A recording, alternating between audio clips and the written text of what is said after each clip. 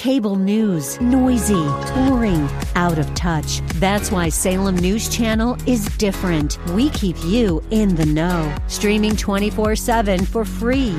Home to the greatest collection of conservative voices like Dennis Prager, Jay Sekulow, Mike Gallagher, and more. Salem News Channel is unfiltered and unapologetic. Watch anytime, on any screen, at snc.tv and Local Now Channel 525.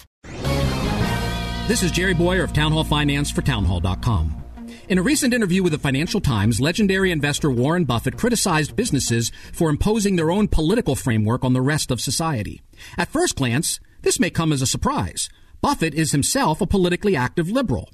But even he can see that woke capitalism has gone too far. As an investor, he's been consistent in supporting businesses that put shareholders first. The shareholders, after all, are the owners.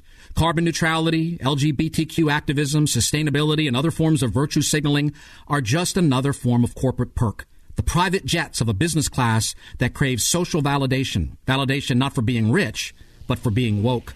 Such indulgences might win them points in their social set and with elite media, but not with their owners.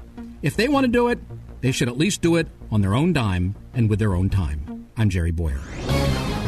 Sponsored by ADF, Alliance Defending Freedom.